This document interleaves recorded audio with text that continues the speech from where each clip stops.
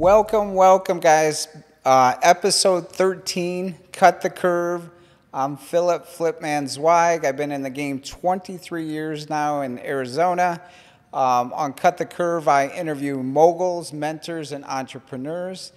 And I'm happy today to have Trysten here. Trysten, thanks for joining us. Thank you so much for the invitation. Trysten and I met through Instagram, I believe. And, that's right.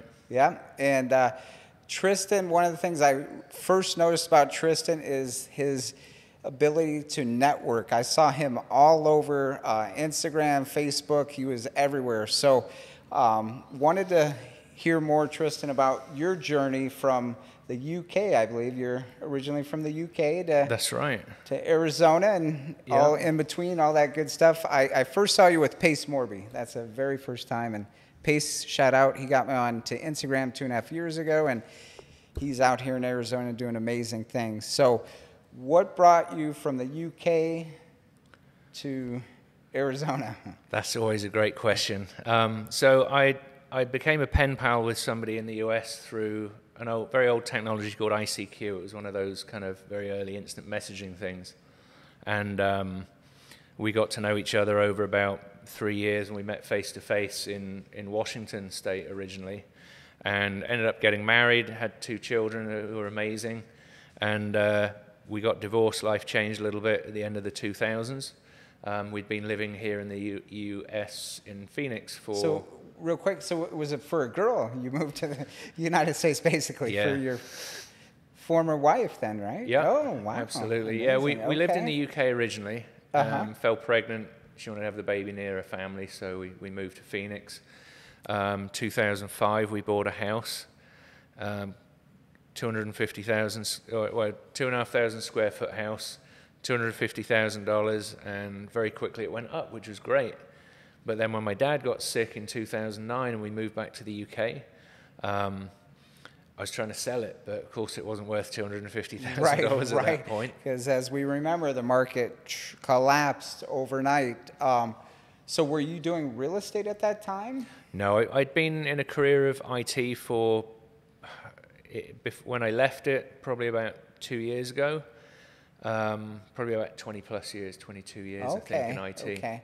I had a feeling you knew technology when we were setting up here, so I didn't know your background. So you have a degree in technology? No, I came originally from, I was first interested in design in the UK originally. There was a TV series called Howard's Way in the UK, which was, I was raised in Cornwall, which is the most southwesterly point of the UK. I mean, if you look at Michigan like that, the UK is kind of like that, but that way around from where people look in there. It's the closest part to America. Land's End is, on the peninsula. So 3 sides of the county are surrounded by ocean. So I always loved the ocean, boats. I was never a sailor, but been accused of having a sailor's mouth at some point during life, but definitely enjoyed the water, the look of boats. So I started drawing boats and things, and then cars and different things. So I thought about architecture originally, didn't really resonate with 8 years at university, and then ended up in catering, which is where I learned customer service, problem solving. And without, that's big, guys. Yeah, and the other week, I was just thinking about, that's where I learned how to mirror people, how to listen to problems. Steve wrote the book, Active Listening 2.0. Steve Trang. Okay, see, I'm learning too. Steve, guys who don't know Steve Trang, he's an author of a book, Listening 2.0. Yeah, Active Listening, yeah. Active Listening, okay. So between that and Chris Voss, piecing those things together and learning much more advanced skills, then zooming through what I was interested in IT for some time, loved the possibilities that you could go through with so many disciplines, but then in the end just got burnt out with it, too many hours working, and then read Rich Dad, Poor Dad, and assets versus liabilities. That was a game changer in my mind and changed my life. Rich Dad, Poor Dad. Steve Trang sat here last week. He said the same thing.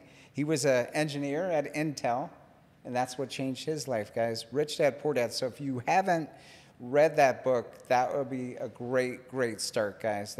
I've read it. We have the board game now, and it's basically how to get out of the rat race, and it breaks into the 4 quadrants of the different quadrants, and it's And that was the next book I read of Kiyosaki. The quadrants. Cash flow Yes, quadrants. yes. Yeah. So he contrasts the rich dad versus the poor dad. So the rich dad is not the one with all the degrees, but the one with all the real estate, the assets, that passive income that makes him wealthy without you killing his time. So the other dad was a professor, and he had to work hard for the money versus the money working hard for him. So Absolutely. definitely check out that book. Yeah. And so you read that book. Were you here in the U.S. at that time? Yep. I moved back to the UK in 2009, came back in 2011, continued down the path of IT, knowing within a year or two that I didn't want to be in IT for the rest of my life. I enjoyed photography, music, which we talked about a minute ago,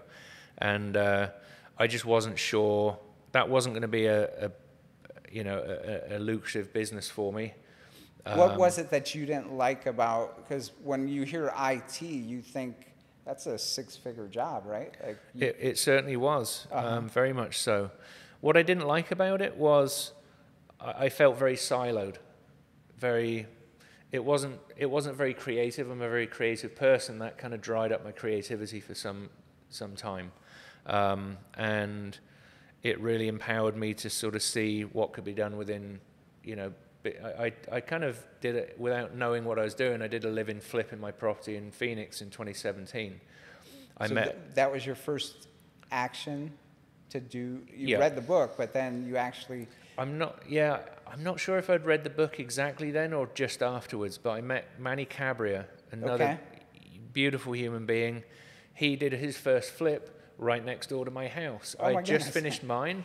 We just got talking about stuff, and I know I didn't read the book at that point now because we talked about what he was doing, and it was kind of, that sounds a bit interesting. But his flip was right next to yours. Yes. Amazing how the universe connects Absolutely. certain people in your life. Yeah. And then from there, how did that first flip, was that one you lived in? I lived in it. It was disgustingly dusty and horrible, but it was a joy to see the end product, live in it for a couple of years. I've been doing that now in the luxury, so like when they're demoing and all that, it's disgusting, but it's worth the, I'm sure you, how did that go, that first one? It went really well. I bought my first, I bought the house in 2013, 2 years after I got back, because I had the foreclosure in 2009 because I moved overseas, tried to work with a bank. But banks, we had plenty of foreclosures. They would not do anything. Because I paid the mortgage right up until the day I left, they weren't willing to work with me until I stopped paying. And of course, when I left, I'd been trying to work with them for 4 or 5 months, knowing this was coming. Yes.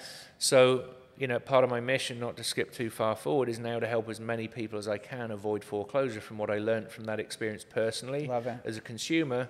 Now use my experience in real estate to springboard people to recovery, And for me, too, it's all about helping others and solving problems, right? Because if you don't know what you don't know, someone knows it. So like yourself, you're educating others on helping them with their foreclosures because that's like life-changing. Like it's very scary when you're going through a foreclosure. Oh, absolutely, yeah. And to understand the psychology of it, I wasn't in distress in that sense because I had a situation where I'd paid up to the last day, but so many of these people now coming into the forefront of our view, the investors that have just got into the business in the last 3 or 4 years, they've never seen this before. Mm-hmm. There were foreclosures before COVID, obviously, but the volume of them is going to accelerate very quickly, and it's going to be a slew of opportunity for us to prevent foreclosures. Absolutely. Provide, housing for people that don't have it. Do you think we're going to get back to short sales?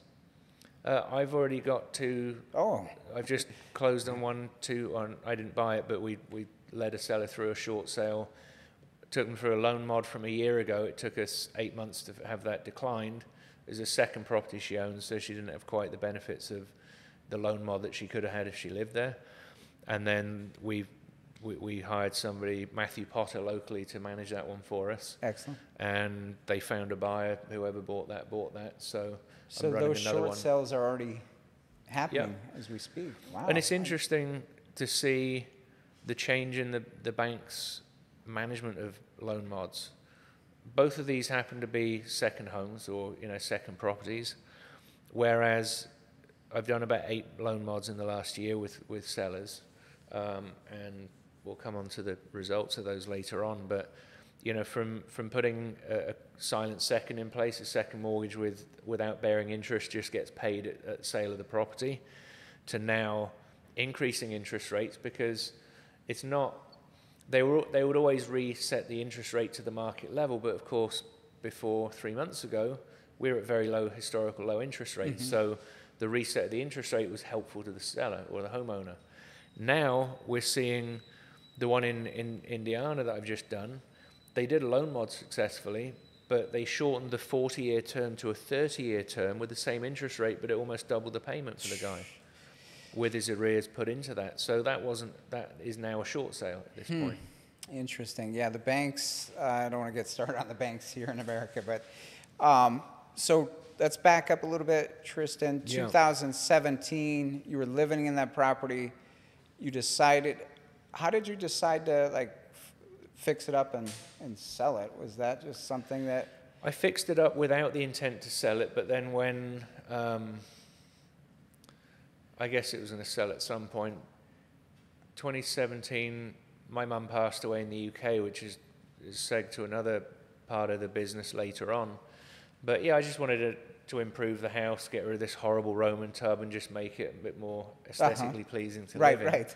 Rearrange the layout. Because that's actually a good way to learn the flip business, because again, you have to go out there and, did you use a contractor or did you subcontract, or how did you work that one? I kind of did the demo but didn't do the rest of the work, so I knew there was a contractor coming up, but I did so many parts of the sort of demo, I just got to a point where I just need to have somebody come in and do this. Do it yourself. Sometimes it's just, you try to save money and it costs you and your time and energy, so sometimes it's just better to hire someone. So you did that on your home. Did you make money on that 2017 flip? Absolutely. I bought it in 2013 for $155, and I was overpaying. I bid over what the other bids were and to win the property. I think it sold for a little under $395. Wow. When I sold it in 2020. Okay. So it was obviously a long run. I was debating whether to keep it as a nurse rental, but I wanted to realize the equity so I could invest that into other properties. That's phenomenal. So from there, you met Manny, you read The Rich Dad, and then when did you get in Pace Morby's Sub-2 community? So that was in May 2020 when he began it. Okay. But in 2019, I'd found an education company that were previously related to Rich Dad, paid a lot of money for that. What's a lot of money for the viewers out there? It was, with all bits thrown in, between $30,000 and $35,000. Very common, guys. When I started working with the Canadians, Rich Dad wasn't out there, but there was someone similar to Rich Dad, and Rich Dad has since bought the Canadians program, and so the Canadians I was mentoring in 2009, 2012, those packages were 35,000 was kind of the entry. So they were paying 35 to 100,000 for a lot of those packages. Yeah. So it was definitely, there was definitely value there. I didn't understand the industry well. I wasn't inspired to take action. Was it a local mentor or in Arizona, or was that? That's an interesting thing. So there was a mentor included in my package, which would spend 3 days with me or 2 days with me. That was like a fair-sized buy-up. And it wasn't like I've seen other mentors being sold or presented since. He had experience, but it didn't align with what I was looking to do, but I wouldn't have known that until I had more experience in the business to know that that wasn't a good fit. 100%. So you got into it, and it's led you to where you are today. I was bitter about it initially. After comparing them, what I found Pace was giving for the value. But I look back and I can't regret any of it. There are decisions that I could have made differently in life, but I'm sitting here talking to you. Got you in the game. None of the path would have got me here had something been a little bit different. Because you took action. So we had talked about this earlier too. For many of you guys that don't know, I have a course right now on short-term rentals. It's amazing. It's world-class. But again, we were talking about action versus non-action. Like a lot of people have seen it. Mine's only $97 a month. I would think that would be a no-brainer, but there's always, like, I'm not a salesperson, so I'm here to provide value to people from my experience in Airbnb short-term, and would love everyone to join. But like some people, maybe it's just not their time to do it. Maybe they're not action takers, because a lot of people buy a book and course and never do anything with it. Yeah, it's a really interesting topic, and I love some of the psychology behind it as well, because I look at my journey.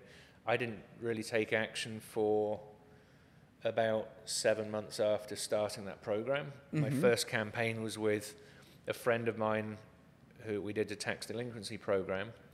And, you know, referring back to Steve, I think he's said in previous interviews that he used to overthink things or think a lot about details. And, yes. you know, I was overthinking that before just getting Is it out that there. analytical brain in you that just like, what if this, what if that? Exactly, yeah. So I did that campaign. I got one deal out of it. It was a great deal. It was a JV deal with Grayson, and it was amazing. But it was a deal that taught me so much. It was one of the best probably the best first deal that you could get. And you did a JV. So people who are watching that don't know that, that's a joint venture with a guy named Grayson. Had he had experience, Grayson? Yes, he was experienced. That's very important, guys. Work with someone that has done it in their niche when you start. So whether it's a mentor or a JV agreement, that's going to make your life so much easier. Yeah, I mean, Pace was talking about it earlier today. You work with people that have got keys to unlock doors that you don't have the key to. Right. It's the key. It's the magic behind, and so many of us are willing to help. But again, I read this years ago from Wayne Dyer. He's one of my favorite authors. When the student is ready, the teacher will appear. But once you're ready in your life, because we're all at different stages in our life. So, and that's a great reference back to the education that I had. I went to Vegas in October for their first, the first event that came up in my subscription to them, what year or whatever it was. That was a great thing. I met another guy. I bought another $10,000 thing from them. Went and did that. That was very intense, but you very put helpful. skin. They call it skin in the game. You bet on yourself. And a lot of people are like, "Oh, I'll just read this book." Well, it doesn't work. It can work, but it's that much harder. And I'll say that very clearly for anyone that's watching. The only person that you should gamble on in Vegas is yourself. That's the only place you should place money to bet. I'm not a gambler. If I'm in Vegas, I'll take a certain amount, but I always bet on myself, like you said. And absolutely. You have to be educated and know what you're doing, but then bet on yourself that you're going to kill it. Like, I mean, crossing the road is a risk, but it's a managed risk. You look around you, make sure nothing's coming that's going to hit you. So we don't want you to get in this game. There's so many different ways you could get in real estate, but for me, it's short-term rentals. But I wouldn't want you to just get in without educating yourself. That's stupidity, right? Take the classes, learn from people in the community, and then you take action. I mean, Brent Daniels talks about, I think it was Brent talking about the 3 T's: time, talent, and treasury. You may have one or more of those things. So you may have time, but no money and no skills. So you put the time in to build the skills and build some revenue, JVing or contributing to somebody else's business. Or you bring money and you contribute that to help somebody else that does have the time to do the marketing for you, tee up the leads if you're a closer. If you don't have, find somebody that's a closer. So there's at least 3 ways. So you have to have one of those, is what Brent Daniels is saying. Time, talent, or what was the third one? Treasury, money. Okay, so... And not everyone's got money, but people that don't have money sometimes have more time, but there's a balance and a... So from your experience, Trysten, because I hear this a lot, and I think I had in my head too, I can't do real estate. I don't have any money. I don't have it. So what do you say to the folks watching in regards to that fear? Because I think it's a false fear from my experience now. I mean, I remember probably the first 2 events from this education company that remain nameless, going in there and they're talking about using OPM, other people's money. They're talking about finding out what credit cards, lines of credit that you got, and it really seemed really scammy and kind of a bit sketchy. And I think the way it was leveraged was not 100% great, because it was really finding out how much you could spend on their course. That was the reason they were using it, but it did lend itself, no pun intended, to you know, what you could leverage for capital to get into deals. 100%. And it's not necessarily just your own, but the phase that I'm in right now is private capital raising. So you're starting a private fund, or are you doing that right actively? I'm researching that right now. I don't know how far we want to bounce back and forth, but yeah, I'm looking to do probably a regulation CF, a crowdfund fund. Excellent. Or one of a couple of other different funds that I'm looking at right now. And that's the thing, guys. When you're in the game, like, there's so many different opportunities that you wouldn't know about unless you were doing flips or meeting folks. So, like, things are the same, but they're always changing, if that makes sense, like evolving. So now you're going to be having your own fund, and like it just leads you, like, all these steps have led to right here in raising money. And I'll say one thing on money. Having that conversation about using other people's money, one of the biggest things, and I've got a podcast called Birth to Networth where we're just trying to normalize the conversation about talking about money. You know, there's Dave Ramsey on one side of things. There's another. Yes, two extremes, very right? extreme things. Right? And I think, you know, Dave Ramsey is great for people that have a struggle in the past with money, and probably in the future that maybe they aren't necessarily able to handle money as well as other people. And nobody's perfect with money. But the big thing is your relationship with money. How were you raised? What were your parents' attitudes to money? How was money handled? Was it handled like this with scarcity because there wasn't enough? Or was it abundantly handled? Those two different... Yes, you know, those are powerful references when you're growing up, because we all learn from someone. Like, the other thing is credit. Did your parents understand credit or not? Like, we didn't have credit in the UK. So it was way different. You borrowed money based on your income and the fact that you hadn't shown yourself to be a bad lender, a bad borrower. I think they've got some scoring since I've left at this point, because it's just evolution of finances. But I think you brought up a great point for the viewers to understand. What is your true relationship with money? You have to identify that and understand the psychology behind that, because for me, like, when you squeeze an orange, what do you get? You get orange juice. Yeah. Like, so when someone squeezes you, if there's scarcity, that's what you're going to get in the world. So that abundant mindset, it comes with, sometimes we have to retrain, and that's why YouTube and watching videos on affirmations and things of that nature have really helped me. Yeah, and this will be a self-limiting belief you don't realize you have. And at every level, and, you know, I'm progressing at whatever pace I am, and there's no right or wrong speed for progression. You're going to get to where you are. You're always at the perfect place every moment of your life. Yep, because that's your journey. That's absolutely. It's different for Flip versus Trysten versus Pace, like everyone. And then when you start comparing yourself to people, that's when you get in trouble. Comparison is the killer of all joy. Yes. You will never enjoy your life comparing yourself to others. And, you know, without getting onto tangents of social media, I think this is why this is a huge contributor to teenage depression and anxiety, because they're comparing themselves to other people's highlight reel of their life. And sometimes it's not even the highlight reel. Sometimes it's just most of it is BS reel. It's fake. Like, right. They're putting on a false front. So if you really get to know those people, there's filters, there's all kind of ways you could portray yourself. So years ago, I read a book about the man in the mirror. The only person you have to face is yourself every day. So look yourself in the mirror and try to be as honest as you can with yourself. But it's all a journey. It's all a learning experience. And there are so many great topics here. We could talk for days. The Man in the Mirror. I've not read the book, but I did a psychedelic meditation retreat a few weeks ago. And one of the things that they were talking about was mirror work, talking to yourself in the mirror, having conversations with yourself. And I realized, like, in the last couple of weeks, I don't look at myself in the eye in the mirror. Not that I'm avoiding eye contact. I'm looking at my hair or my beard or my toothbrush, whatever it is I'm doing, but I'm not looking at myself.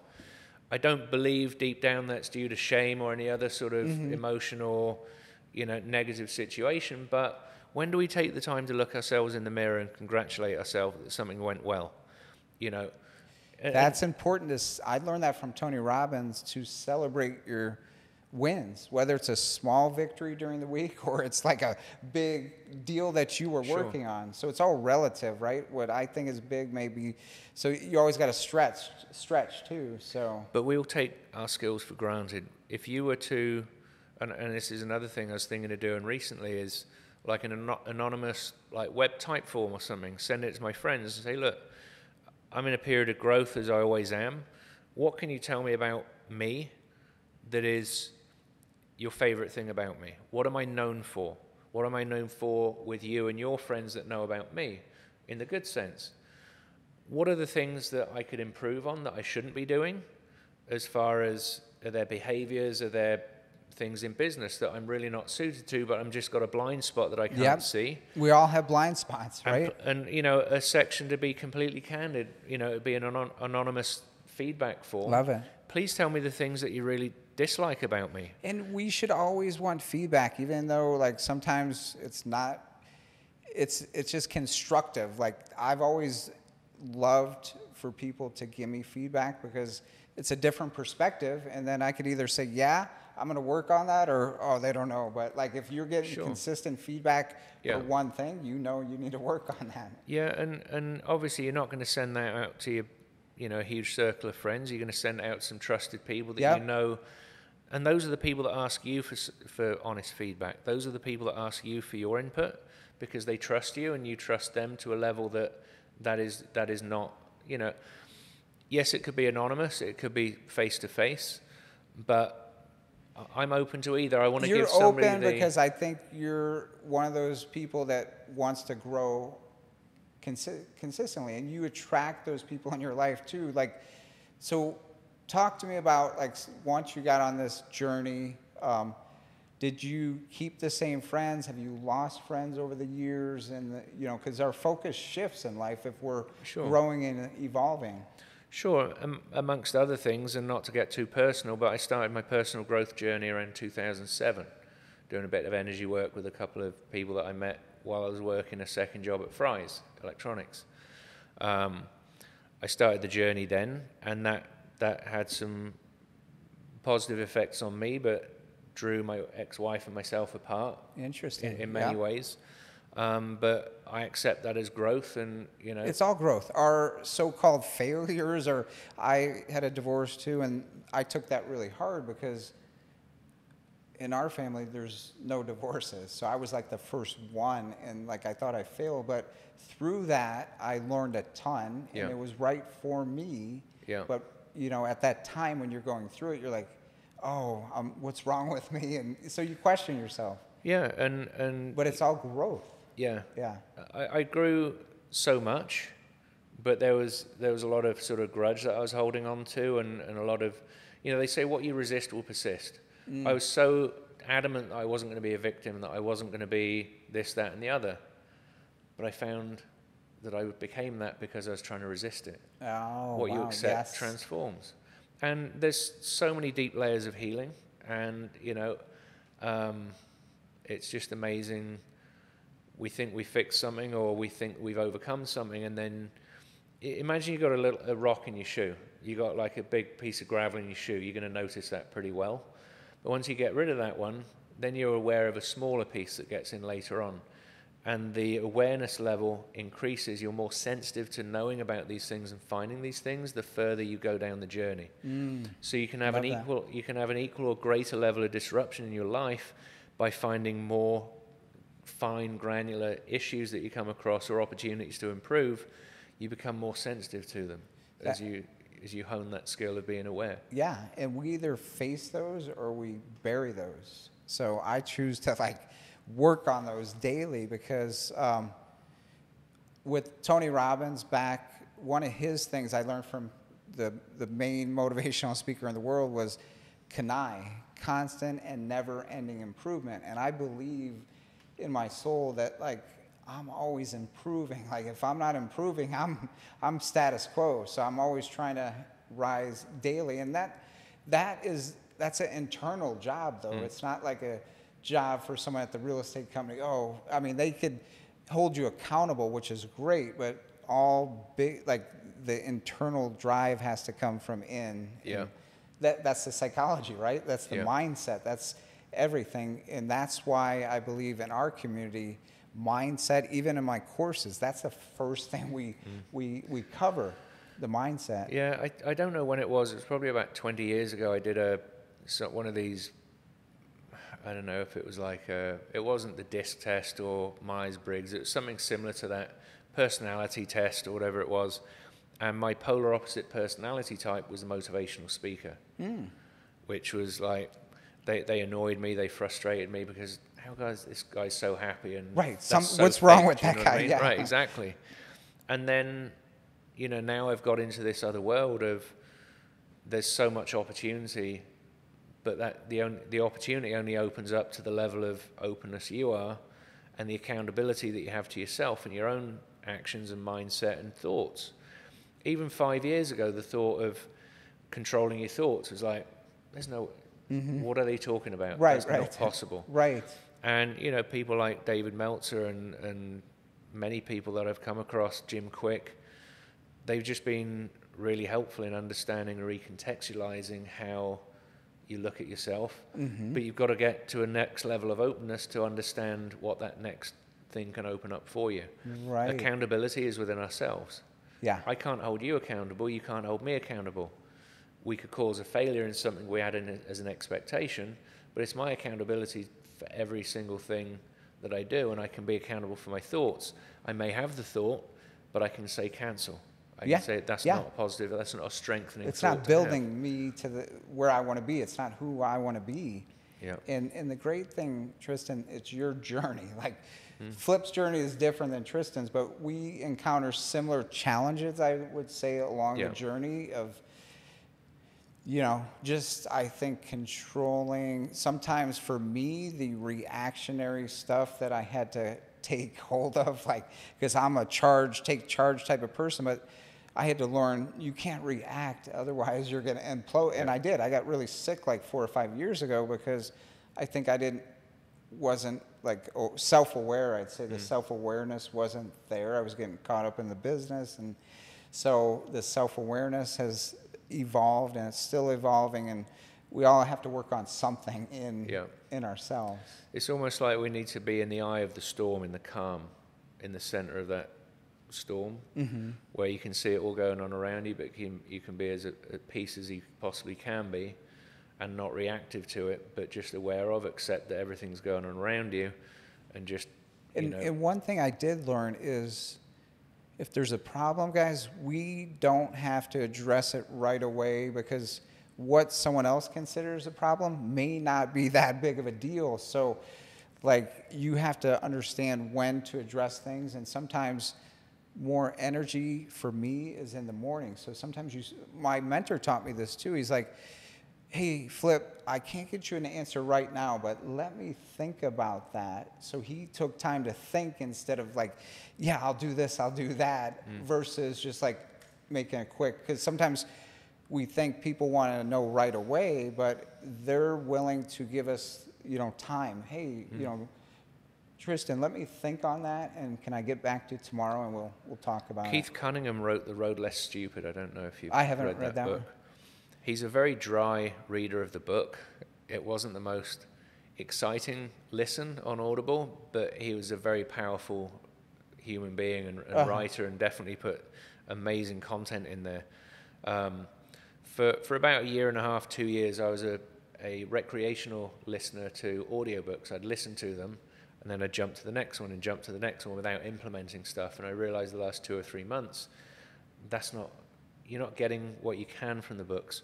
But referring to your thinking time, Keith was talking about setting aside thinking time to go and, schedule thinking time. So I think he referred to a client of his that he had taken a problem to, or somebody had taken a problem to, and they said, oh, I'll schedule at 2 o'clock in the morning on whatever day it was to go and think about that. That set the expectation when they'd get a response. But it was interesting that they would set time for going and thinking about one particular thing. So they got it off their mind until that point. Then they could go and clearly think about that problem. So hey guys, quick announcement. I just launched my new Passive Income Accelerator course. In this course, you'll learn how I built my Airbnb portfolio to 10 properties and growing while amassing $3,000 to $5,000 per property per month. If you want to learn more, go to piaaccelerator.com/go and sign up for the early bird special. And now back to the podcast.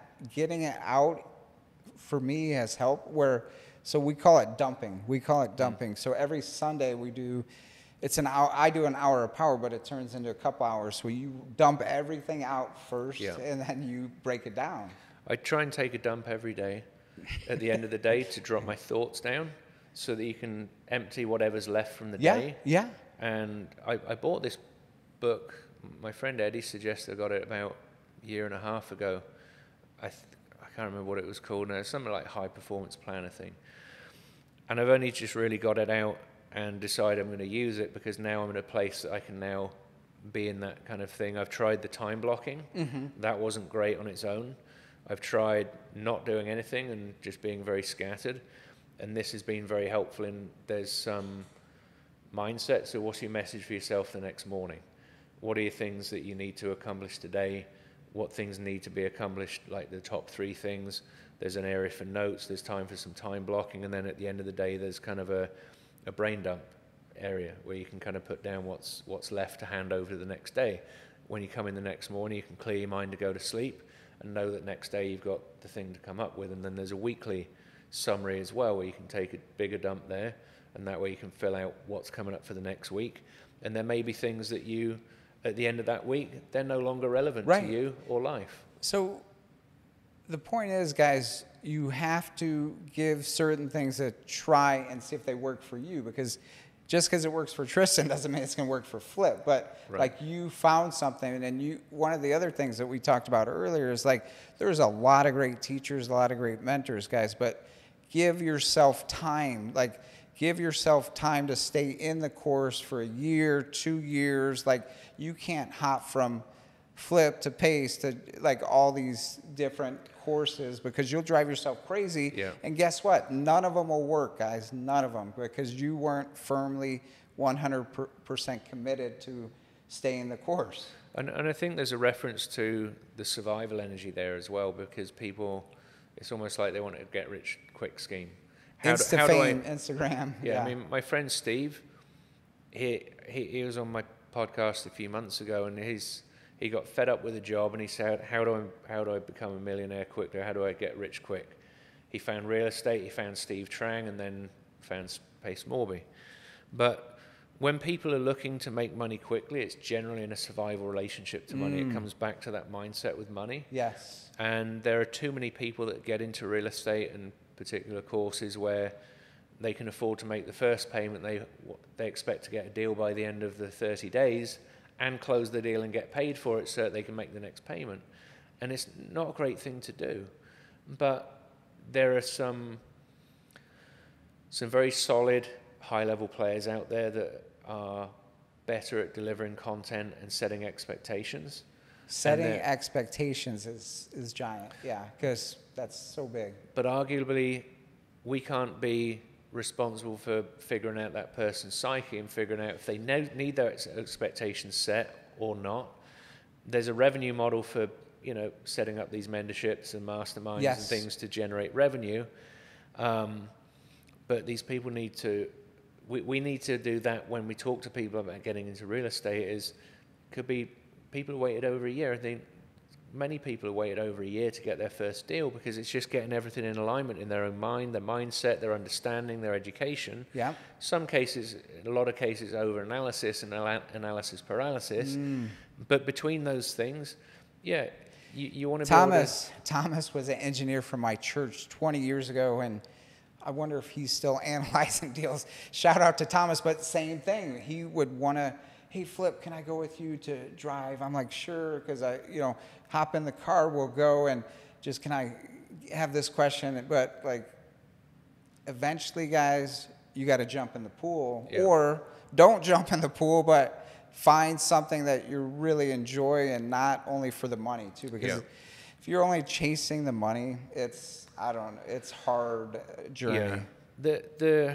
We are the journey and we are the result. And you mentioned failures earlier on, but success is a series of well-managed failures. And 100%.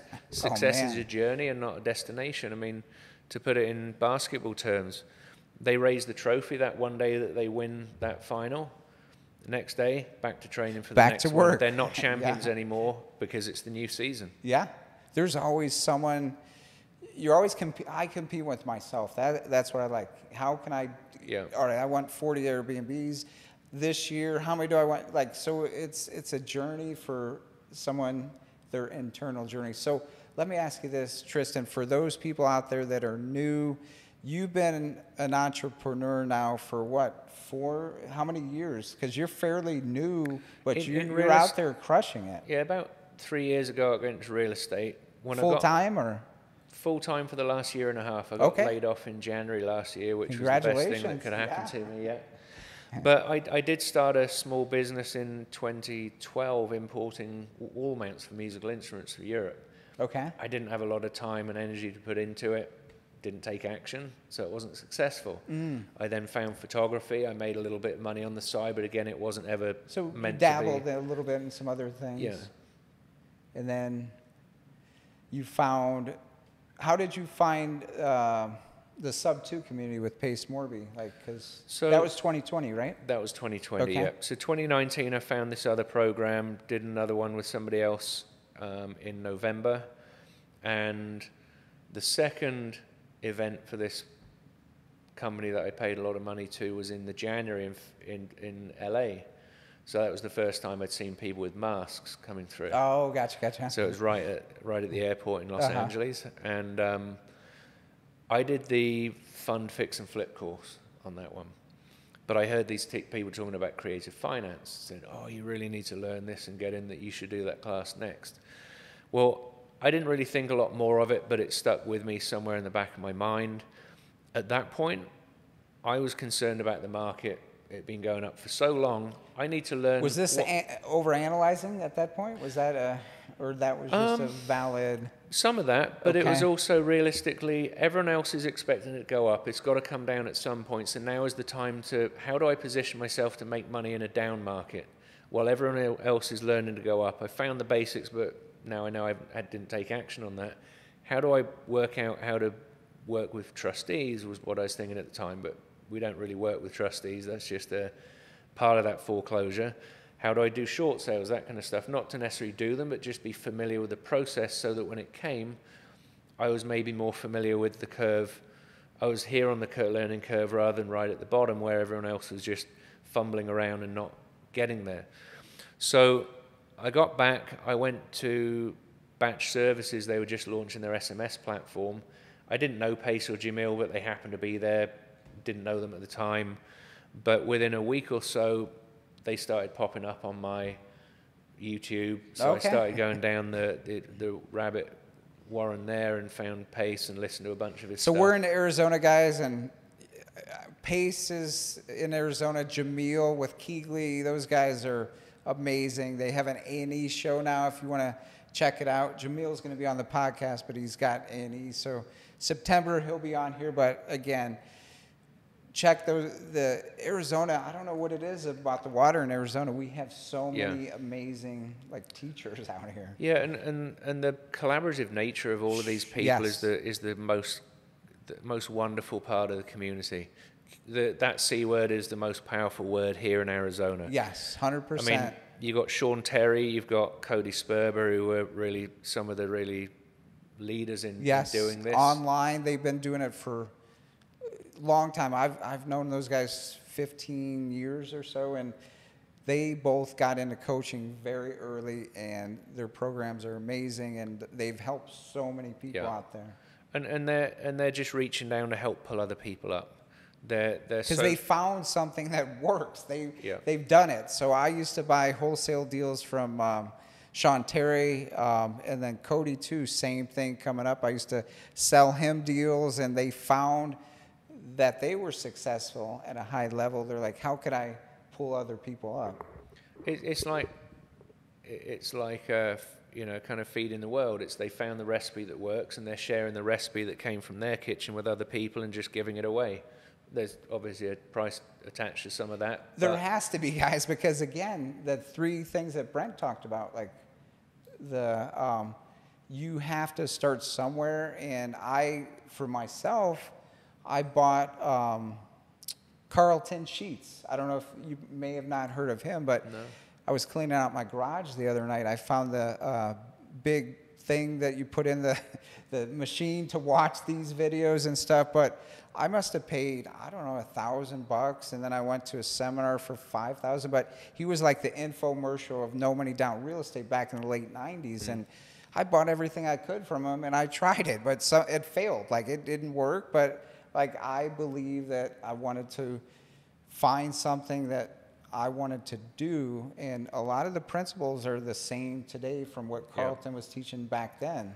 Yeah, I mean, the 80s were, a real high time for creative finance with the high interest rates. I understand, I obviously didn't live here, I was very young at the time, but I understand with the 10-15% interest rates, sellers couldn't wait to sell their property to somebody else so that they could buy another property at an existing interest rate subject to or seller finance, where they didn't have to go to the banks for loans with 10 to 15% interest on them. Yes. So that, obviously there was a time before banks, so things were seller financed back in the now we're ages. Shifting back to creative finance. So guys, if you haven't learned creative finance, now is a great time to learn how to structure deals, because the market's changed.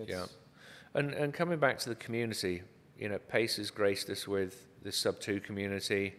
I was fortunate to get in the first week, so I've seen that grow from 20 people to 5,500 people or more now.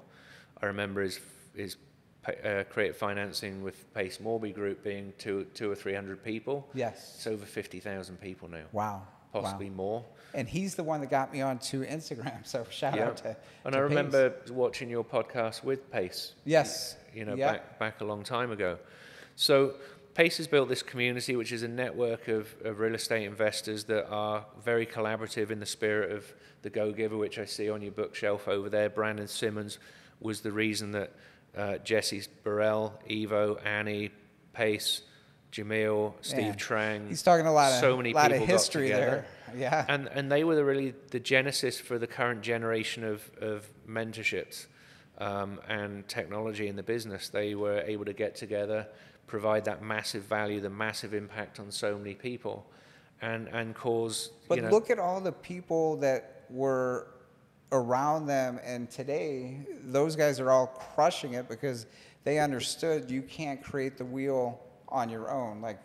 They learned from Jamil, Pace, still learning and growing. Right. So I would definitely recommend, whatever state you guys are in, plug into your RIAs, plug into people doing it.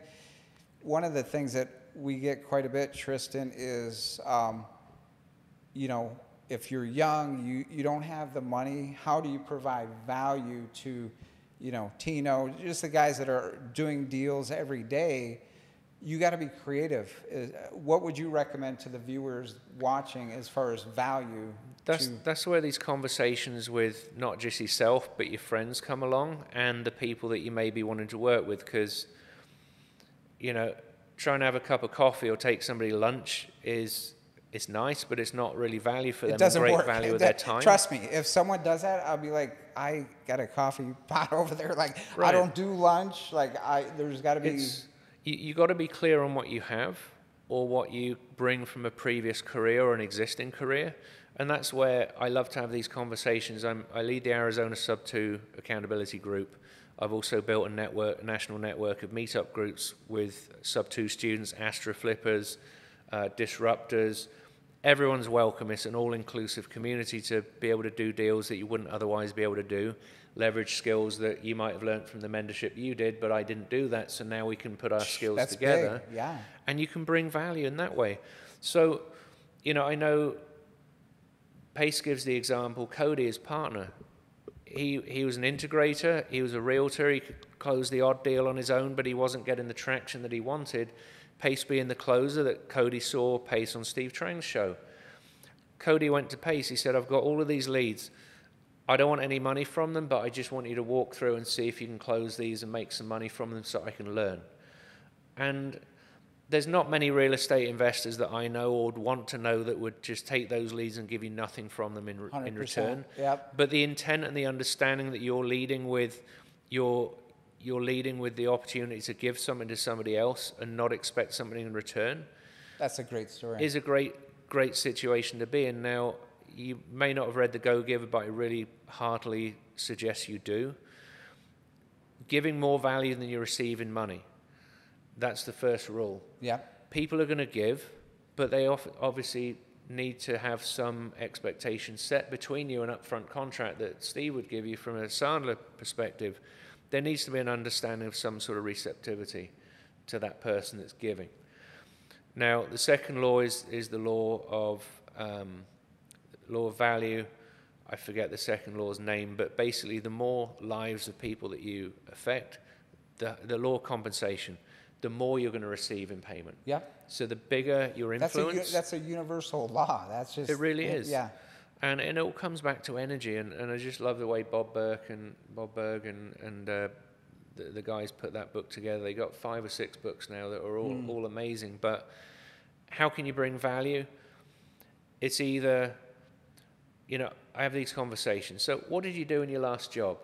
Oh, you did that. So sounds like coming from a hotel background, you might have done customer service. You've been talking to people, finding out what their problems are. Yeah, I've done a lot of that, talked to a lot of people. Some of those people were really pissed off, weren't they? Okay, so you're probably going to come across some sellers that aren't happy. Sure. They're ashamed of their situation. They're embarrassed. Those are people that you need to be able to interact with and provide empathy, compassion, and really not take on their energy, but understand that the energy they're in, be able to counteract that in a positive way that harmoniously allows you to then offer an olive branch or offer a pathway for them to find their way out of that. Right. That's beautiful because that's their story. So again, you don't take their energy in, but you listen to their story and you try to solve it from there. The integrator so Cody was the integrator in that relationship? He is, yeah. Okay. Yeah. He's very behind the scenes, but great smart guy that has done a lot of business with Pace Morby. So is that the book of traction, or what book is that? That was Rocket Fuel, which is Rocket Fuel. That's right. That's right. Because Pace, he recommended that book at lunch one day. I was with him. So you need the integrator and the what's the other one? The visionary. The visionary. So yes. See, there's so many relationships that you don't know are there before you know these kind of definitions. But there's Walt Disney, the guy that had the ideas for the theme parks, the creative guy. He went bankrupt a couple of times. But his brother Roy Disney, that so few people know, he was the integrator in the business, the accountant that was actually put in the process and the managing the business itself so that success could follow. Yes. And then you got Steve Jobs and Steve Wozniak from Apple. Jobs was obviously the visionary, Wozniak was the integrator. So in every successful business you have... In very many, yeah. In a large percentage, But to scale... With anything, the guy that runs IBM isn't making computers, programming, developing all these things. You have to scale out and basically initially design that conveyor belt of what jobs need to be done. Yes. So in real estate, it's lead gen. Then you've got lead management. Then you've got negotiations and closing. Then you've got contracting. And then you've got finding a buyer if you're selling the deal. Then you've got the escrow officer. Then you've got distribution of funds and closing, that sort of thing. So you've got to figure out what your conveyor belt is. If you can understand what that conveyor belt looks like as a general process, then you can maybe understand where you fit in the conveyor belt with your previous skills. I like it. I like that question you asked someone because, again, sometimes we may not know what our value that we could bring someone. So you get someone that's outside, that someone but they're going to ask you questions to kind of bring out, I do have value in that area that I could provide for Flip or Jamil or Trysten, but maybe just ask for help. And I know sometimes asking for help, wasn't comfortable. It's kind of like, oh, you got to ask for help. What's wrong with you? But it's total opposite.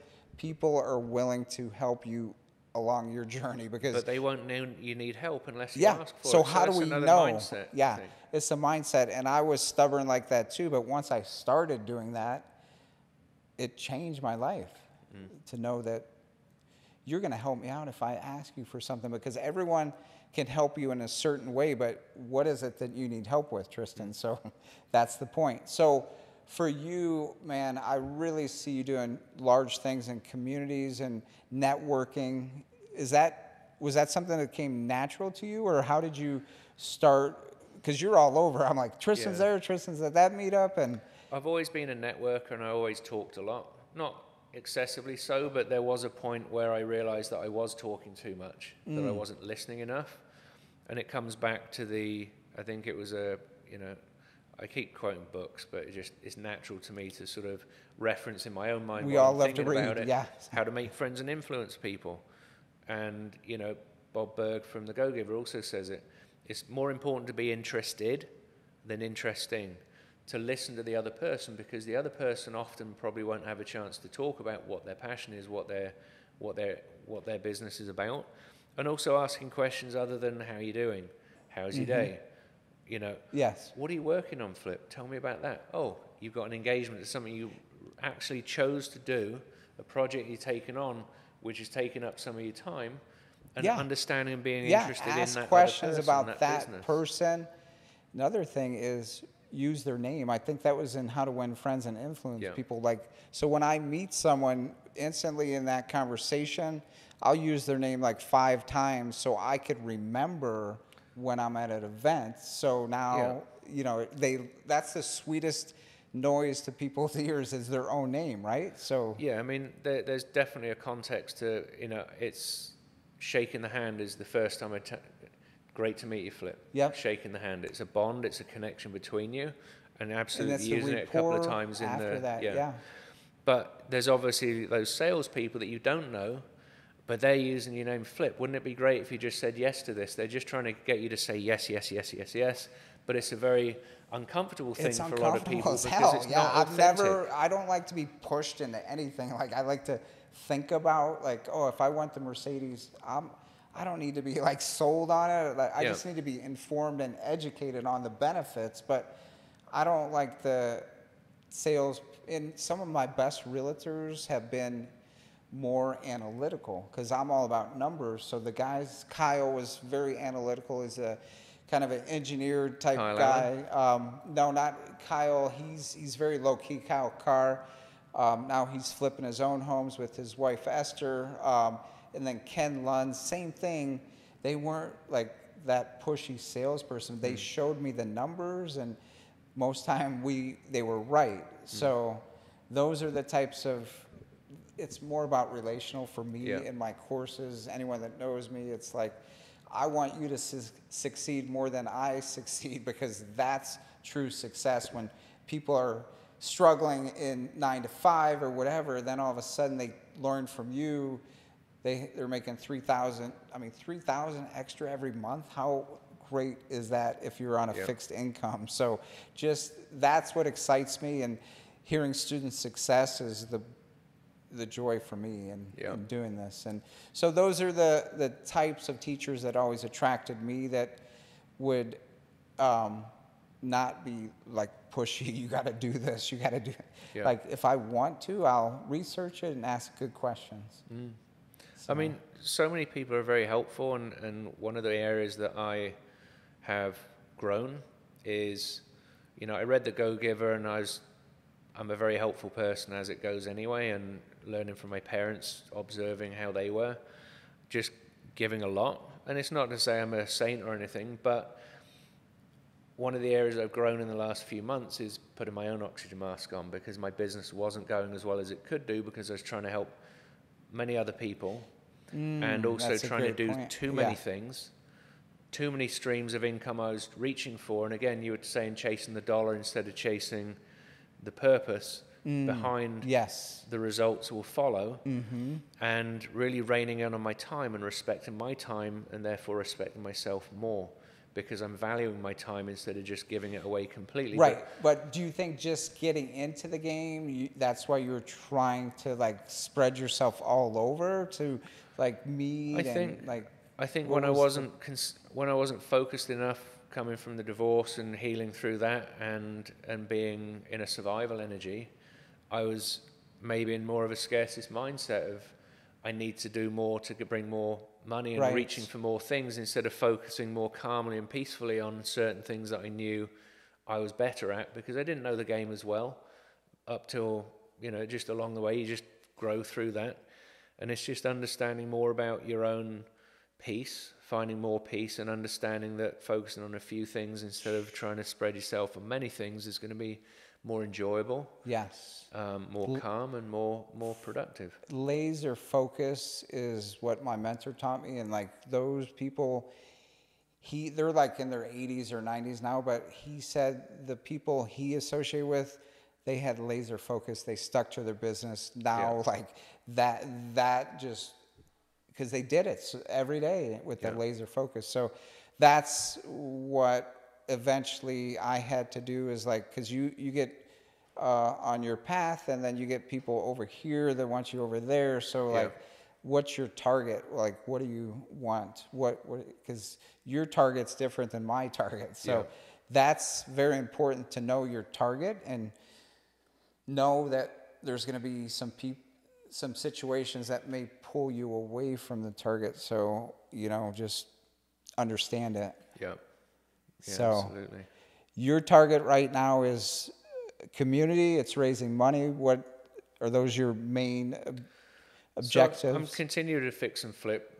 I work with different partners on fix and flips. So you do JVs with those. So you're not fully, because there's good money be made in fix and flip, but there's a lot of time invested too, because there's a lot of moving parts. So you have partners, JVs that you're working with? When you find the right partners, it just makes life so much easier. For sure. And respect of the other person and what they're putting into it, and knowing that even though you're a JV partner, just bring as much value to those people. And that's the leverage. You get to love, and they get to love you, because it's a trusting relationship. Yeah, but the leverage you talked about, so not only leveraging money, but leverage partners too. So flipping is going to continue, obviously looking to buy more conservatively, more deeply, to make sure that we stay, buying the right properties at the right price, because you never make money on the exit, you make money buying right. Yeah. And in this market, it's even more important to do that. I'm doing some JV work, which is scaled back a bit with other students from PACE and other wholesalers, but I'm being much more careful about where I'm putting my time and where I'm putting my money. I'm setting up upfront expectations more clearly to what I'm able to work with, to make my time and their lead more effectively worked with. Efficiency, it sounds like you're and I've got a podcast called Birth to Networth, which is looking to educate children through their parents on financial literacy. Beautiful. And our journey becomes more financially literate. The more zeros there are, the more diligent we need to be with our money and understanding of what we can do with money. But the purpose behind that is to launch a charity called 4014s, which I was looking for a purpose about a year ago, and I just couldn't find a purpose or a cause to stand behind, because I was looking to find something that my kids would be interested in. That's a tough one. We got teenagers. I approached it all wrong. What's that? I then decided, well, if I can't find something they resonate with, what do they resonate that I can then get behind? And that was the big key right there. Interesting. So they raised the challenge with availability of mental health counseling, therapy services for teenagers, and I know just locked onto that very hard. I don't know if you know this, but I'm a behavioral health coach. Oh, really? Yeah. Through my struggles and journey of mental things that happened about 5 years ago, I got sick, and then once I got healthy again, so I just studied up. For a year, I stopped doing anything because I had to get healthy. So I went to recovery and basically learned more about the brain, and I was taking group classes. It was amazing. Through my darkest times, it was the best thing ever that could happen to me. And then I ended up becoming a certified behavioral health counselor. Now I'm certified in suicide prevention, and so that's a real passion for me too. So would love to find out more about your charity, but again, it could start at a very young age, and nowadays, I have a friend who I met on Instagram, and he goes into high schools and speaks across the country about mental health, because there's still a stigma there, and there shouldn't be. So, if you guys are struggling with that, definitely hit me up. There's the suicide prevention line, and be happy to talk to you and help you out in any way possible. Yeah, that's obviously a huge problem. Even before COVID and before the isolation was a huge multiplier, I think, for mental health challenges for teenagers and just society in general. The struggle, I think, and another area we can impact is bringing awareness to parents, because they may not know because you look in a definition in a dictionary, what is depression, what is anxiety, what are these things? You see what the dictionary definition is, but we're all infinite expressions of the universe. And anxiety and depression are different for every single person. Yes. So you can't look at that and say, oh, those symptoms don't match, or even just know that there are so many symptoms that aren't necessarily documented clearly, because they're a combination of symptoms.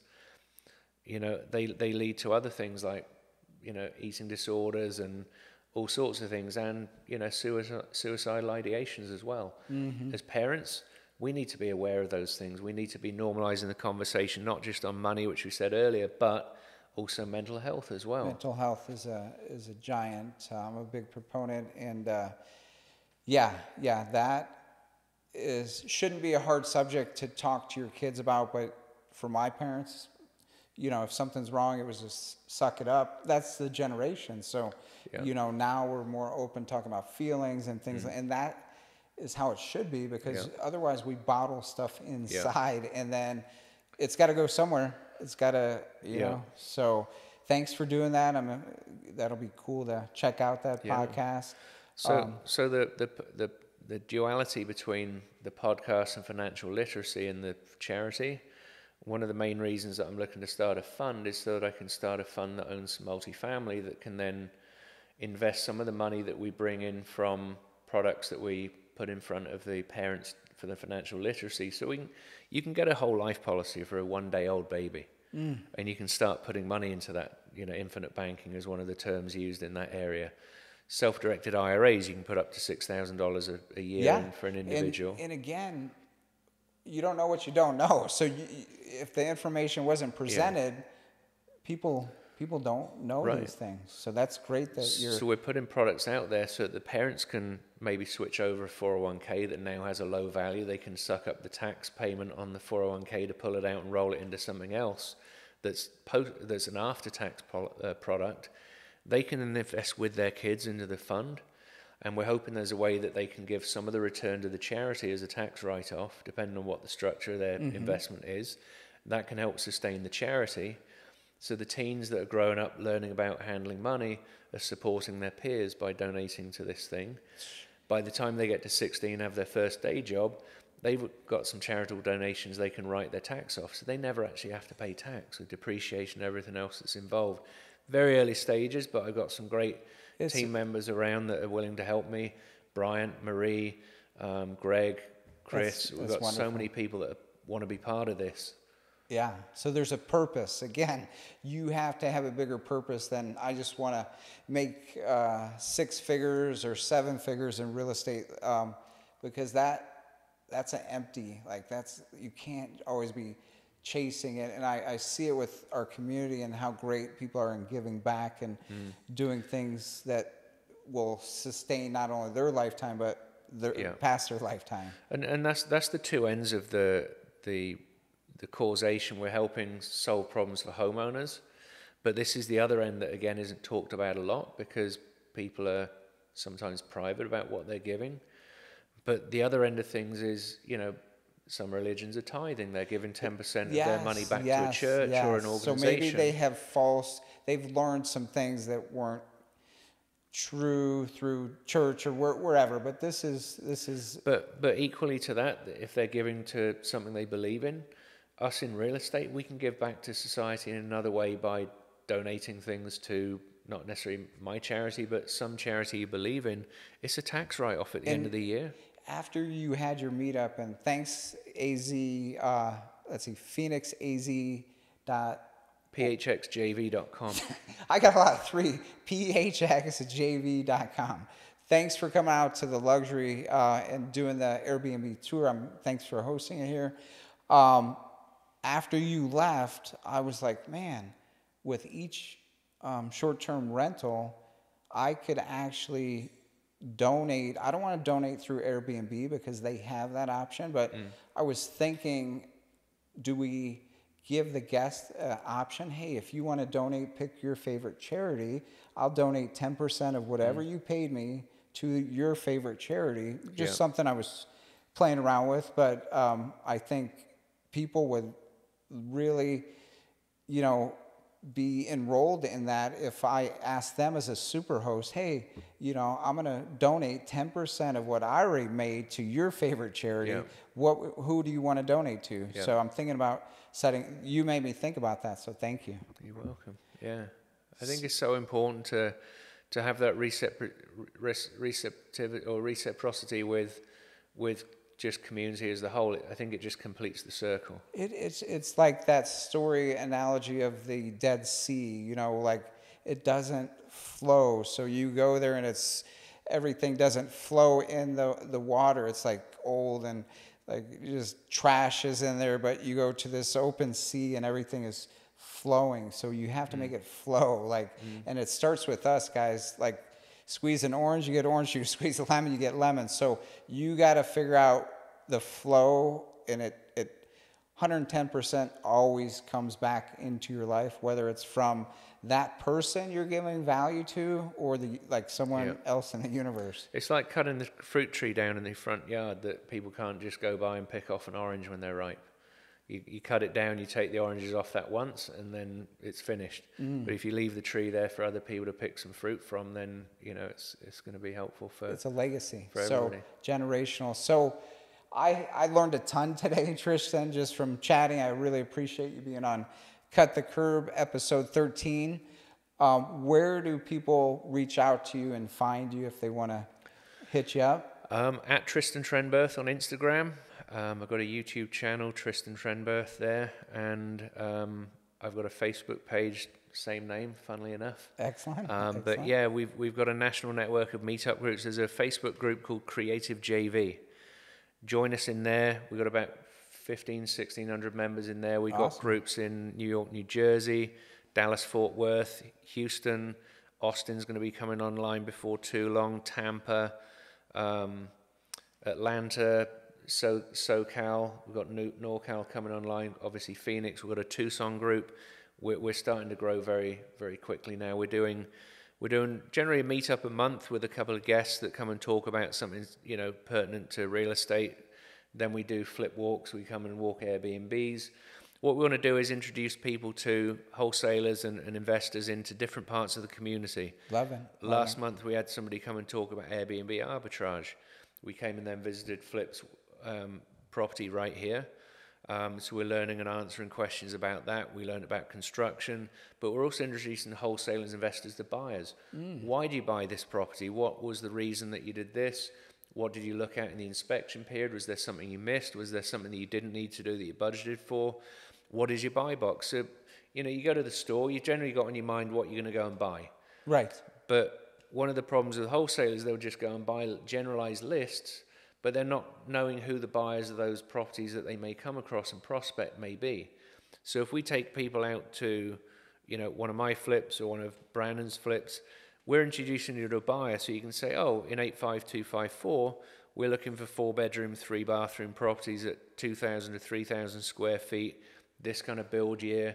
So you get to know that, if I market in that area, then I'm going to call Brandon. Brandon, I come across a place similar to the one that we walked a few weeks ago. Can I send you some pictures? Can you tell me what we'd pay for it? That way, before you've locked it up, you already know what the buy price is. You've already got a buyer. See if you can lock it up for $300,000, but they'll pay $600,000 for it. You've got a great day. I love that because again, he is the guy down in that zip code. So I may even have one for you in Scottsdale. I'm trying to figure out the prices. So That's so cool. So for these groups, is there a charge, or how do people? There's no charge for so these it's free. groups. Yeah. Free to join. And there's, we get American Title Service Agency that sponsor our events here in Phoenix. They're amazing people. Helena, Gayla, Eileen, the whole team's amazing. Awesome. Tori, they'll get you on their list for, whether it's foreclosure listings, whether it's, they give a lot of market breakdown for Arizona as well, which is huge. We need to stay on top of what's happening with the market very, very carefully. Yes. What's in the news is normally 2 or 3 months behind what's actually going on. And when you get it from the title agency, it's generally information they've sourced from, the last 3 to 4 weeks. Sometimes it's from the Cromford report from Tina Tambor and her team. And when you get a chance to see Tina speak or one of their team, it's so important to go along. Go listen to the stats, the numbers. I mean, yeah.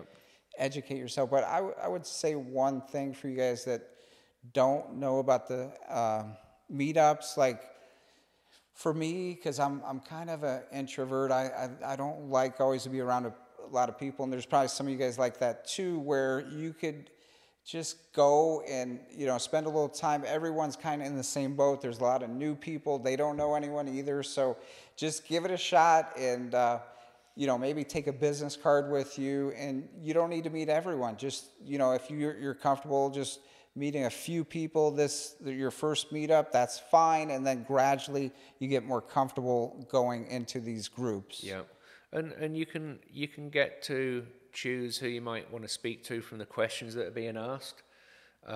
There's sometimes me and some of my friends will ask questions that we know the answer to, but some of the newbies may not think to ask the questions, or maybe too shy to ask the questions, or go over content like that, because then it gives that entry point that somebody doesn't feel embarrassed or something to answer a newbie question. Yeah. And there's no stupid question unless you already know the answer. I mean, so ask away.